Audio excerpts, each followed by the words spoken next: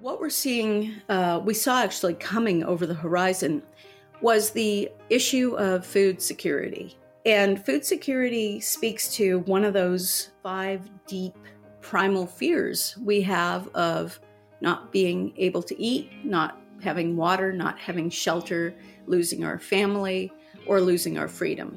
Those 5 deep fears are incredibly powerful. So we've seen a lot of disinformation around food security that is based in enough truth because we now are seeing instabilities in the global food supply chains and in the ability to move food from farm to storefront, that it's become a very powerful weapon.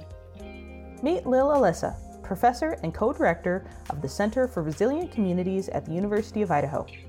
We all know fake news exists, and you've probably noticed fake news about COVID-19 zooming by on your social media feeds. Lil and a group of academics are spending part of their time searching out disinformation on COVID-19 right after it pops up. They then try and figure out whether there could be important consequences to the spread of that information. Welcome, everyone, to The Vandal Theory.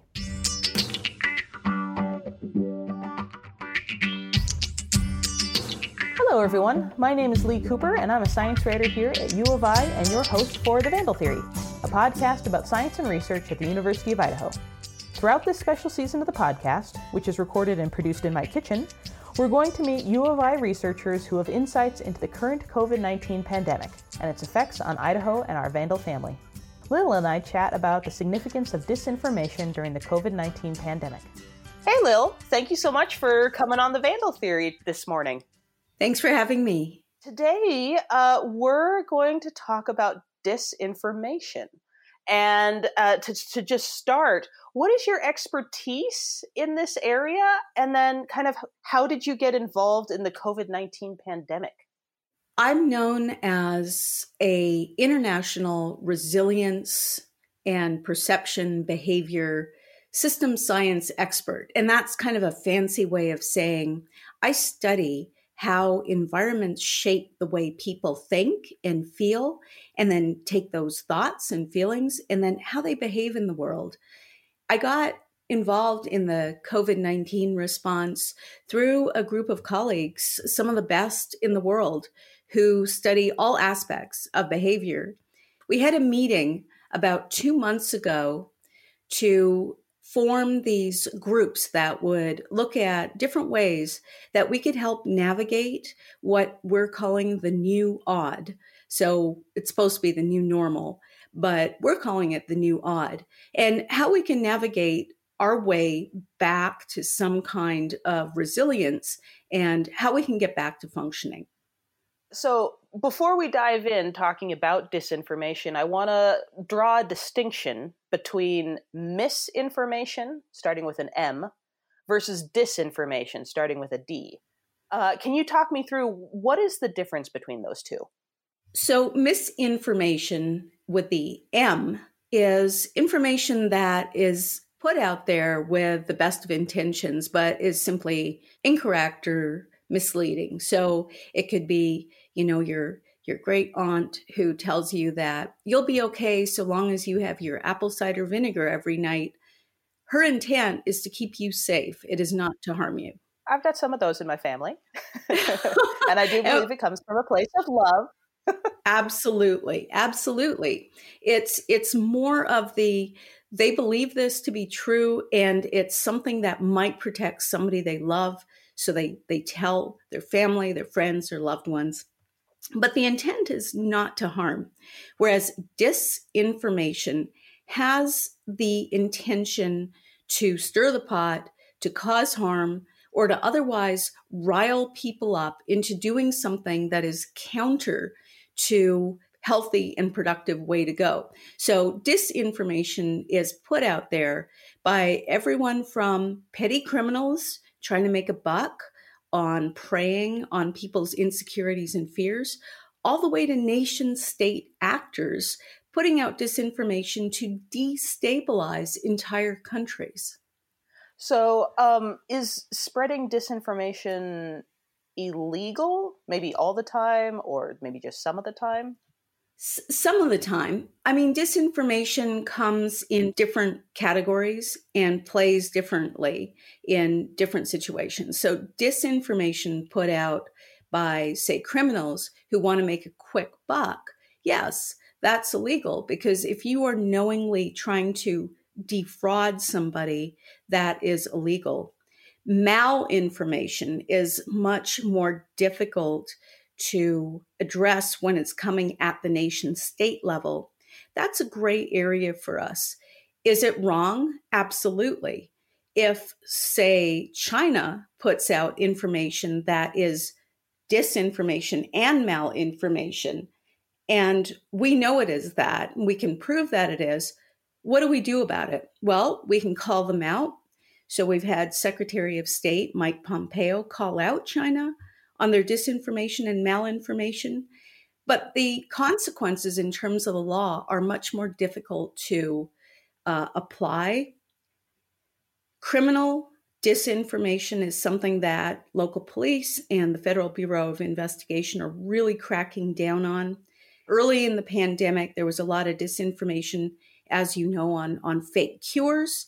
And in some cases, that became very predatory. So preying on the elderly or individuals who were immunocompromised. And in some cases, it could wipe them out financially as they desperately try to invest in these cures. That is absolutely illegal. So buy this snake oil and you'll be fine, but it's snake oil. Right. Nothing has been proven yet on Absolutely. the cure vaccine front. Right. So let's talk about why disinformation is so dangerous.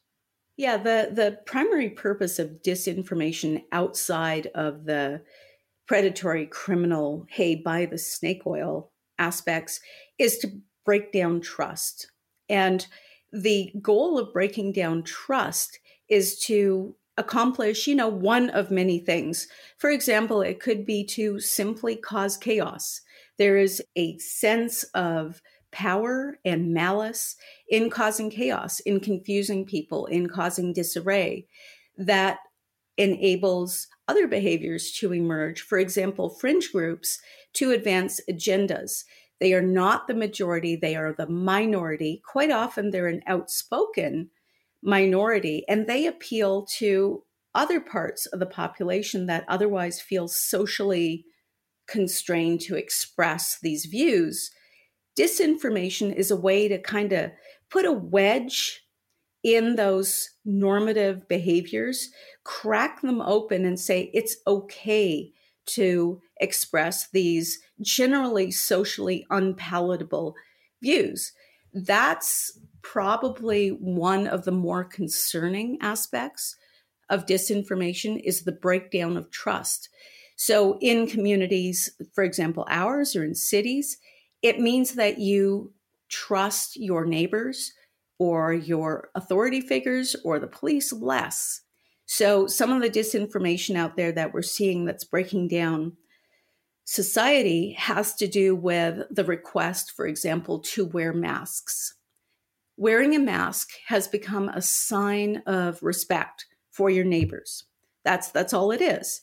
I am wearing a mask because I respect you guys enough to protect you from whatever it is that I may be carrying and not know. Well, thank you. Yeah, well, yeah.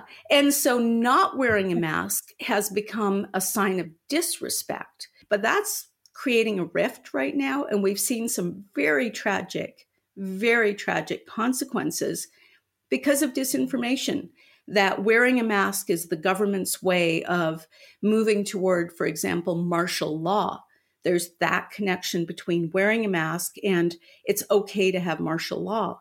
And you know as well as I do that has resulted. I have seen that one. I've seen articles about they're thinking about starting martial law in, this state or that state.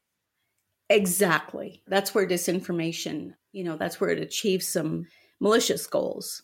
Well, let's kind of dive into what you guys, your team, I guess, is working on.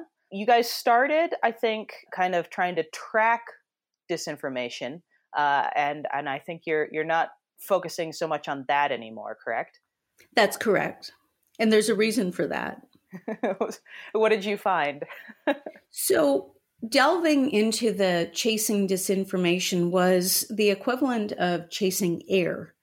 It is everywhere, it is pervasive, and it is essentially a part of the human psyche and human behavior.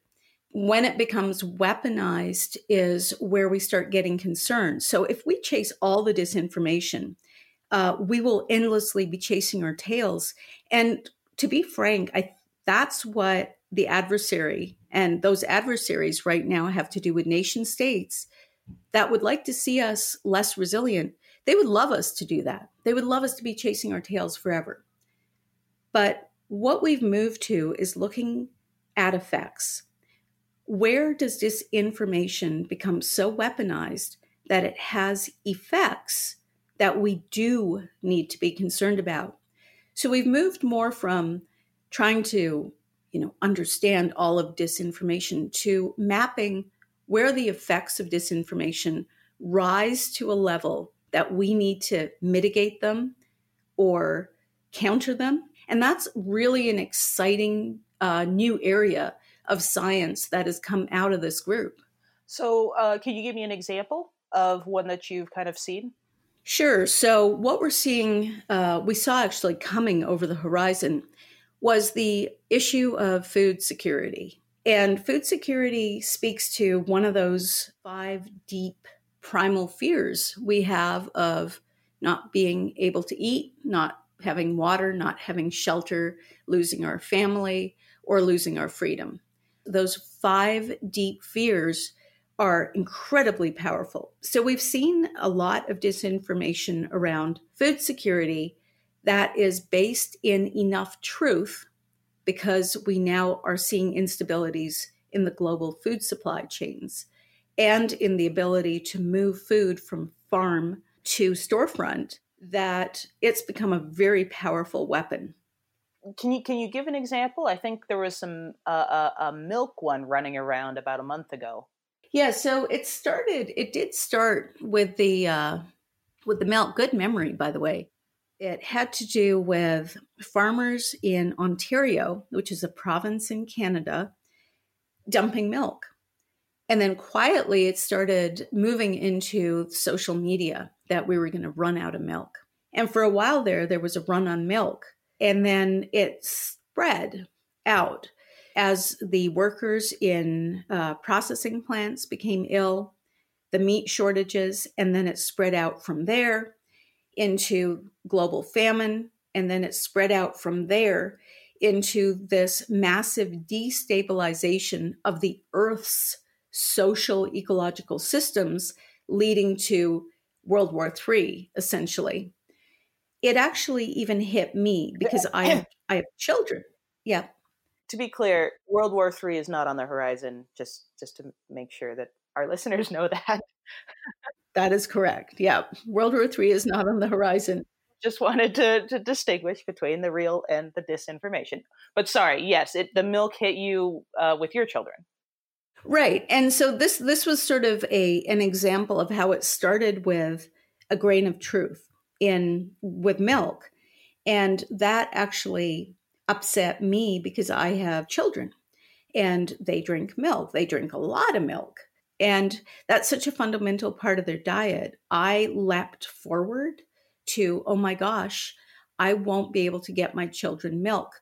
And it hit me so hard, even though I knew that what was coming through in the feeds was disinformation. It really hit me at a much deeper emotional level of fear than even I was prepared for. So it gave me new insight into how this would hit somebody who was not able to disaggregate truth from lie. Well, it's like our lizard brain jumps into the fray. Like immediately we read something like that and it's like, oh, okay, what do I need to survive? Survival brain kicks in and you got to almost fight it back. I say this looking at my pantry, which is not bulging with extra goods, but it's full. You get caught up. Well, and we are designed to be that way, right? It's a rare person who is designed to not respond to those 5 fears. It's a rare person who says, oh, I don't care if I can't breathe, or I don't care if I can't have water for the next, 2 weeks. And that's where the malinformation, that really sinister part of disinformation, becomes a weapon. And so it's that kind of disinformation that we're trying to understand. What are the effects? Who is affected? Where are they? And what might they do as a consequence of listening to the lizard brain, as I did with the milk? Now, you had said earlier that you were mapping what's going on. And in fact, you are literally mapping where these are popping up. So can you talk about what your team is putting together? Absolutely. And we are mapping, and we're doing it in the food system because that is one of those core areas that we really, really are concerned about the effects. What we've done is we've taken disinformation about food systems, and this is food production, this is food safety, food supply chains, distribution, access. So can you buy food? Can you not buy food? Can the food that you need move to you? And we've taken that disinformation and we've coupled it with tracking the actual dynamics of different kinds of food production, so proteins, cereal grains, and then fresh produce, so that's fruits and vegetables. And we've mapped where there are actual or real physical system vulnerabilities. And then what we're doing is we're taking disinformation and we're seeing if it's targeting those vulnerable areas or if it's targeting areas that are not vulnerable, so that we can come in and say to those areas, those regions, and say, hang on, look, here are the numbers, you're okay. In the vulnerable areas, what we can do is we can intervene and we can shore up the vulnerabilities because we're identifying them. We know what they are. And that's half the battle. By knowing what they are, we can jump in and we can say, okay, we know this is going to be a problem. And if we have disinformation with malintent combined with this, then this is going to result in social instability, or it could result in a true lack of access to food by individuals in the area. Now, on top of that, imagine this. We are due for a fairly rough hurricane season this year. We're shifting into... I read that, yeah. Yeah, we're shifting into this potentially catastrophic hurricane season. Then the mapping of the effects of disinformation with malintent, food system vulnerabilities, and areas that are in the path of these natural disasters is no longer a scientific endeavor. It's a national security endeavor. Out of curiosity, are you seeing any patterns now that you've got this mapped out? So the patterns we're seeing are in some ways troubling. So we're seeing some food system instabilities or vulnerabilities in parts of the United States that are likely to be hit by a major hurricane. So this includes parts of Texas, the American Southeast, and Florida. These effects are going to be profound if we have a combination of what we're seeing on the horizon with the food supply chain instability and a hurricane happening. So imagine 9,000 people crammed into a superdome, sheltering from a hurricane during the time of the year when we should be moving food around the country. In the Midwest, we're also seeing some vulnerabilities with respect to supply chains because these are areas we anticipate to become hotspots for infection. So the question is, who's going to be able to harvest the food and then move it out? Now, the good news in this is we're good. We're looking really good in the cereal grains category.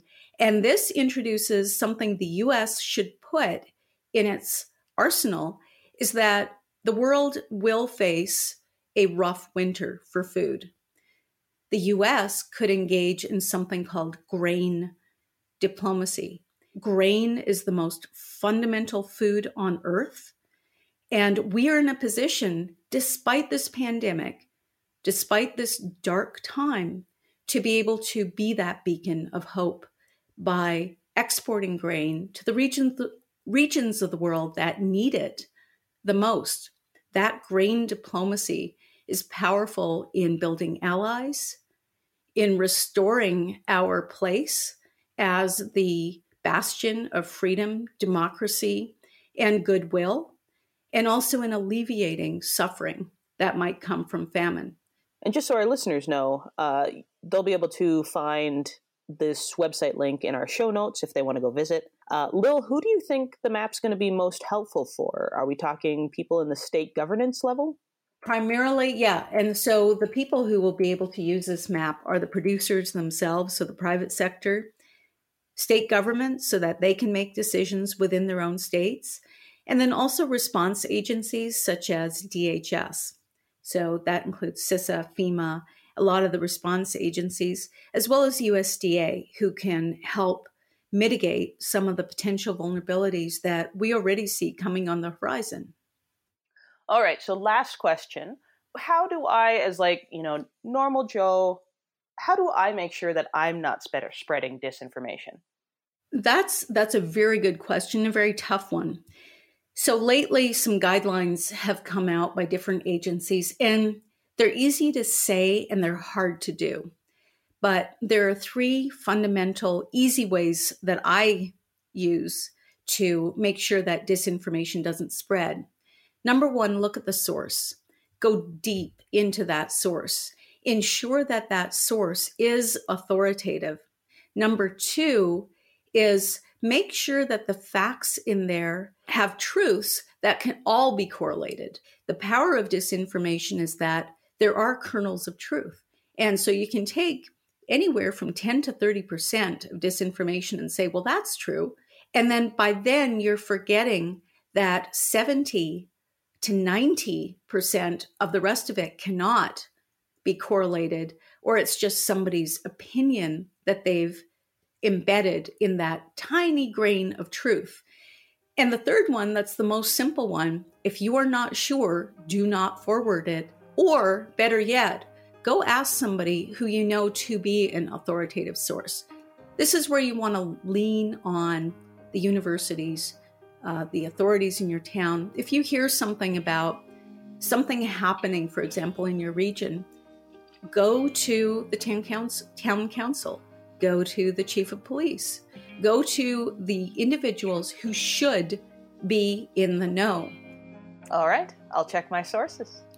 Well, Lil, thank you so much for talking with me today and bringing me up to speed on disinformation.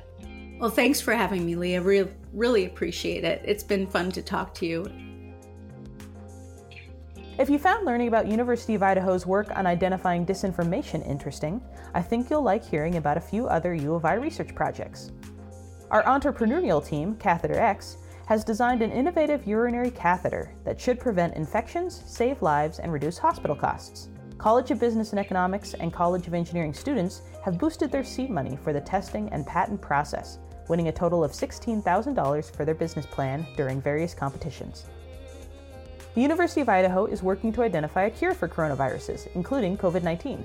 The Department of Biological Sciences team expects to finish preliminary tests within a year. The researchers will also develop a pipeline for identifying drugs that block viruses from infecting human cells. John Abatsoglu from the Department of Geography and his colleagues looked at how snowmelt affects food production and how changes in snowmelt may threaten production in irrigated areas. The team found that the farming regions most at risk for changing snowmelt patterns were in Central Asia, Western Russia, the Southern Andes, and the Western United States. All right, that's it for today. Thank you so much for listening to The Vandal Theory. If you want to learn more about Lil's work, I hope you'll visit our website, uidaho.edu/vandaltheory. There, you can also read our show notes and email me with comments. And as always, we'd love it if you would subscribe on your favorite podcasting platform. We're on Apple Podcasts, Stitcher, Google Play, and Spotify. You can help people find The Vandal Theory by leaving a rating and review while you're there. We really appreciate all the support and hope you're enjoying these stories. I'm Lee Cooper, and thanks for joining me.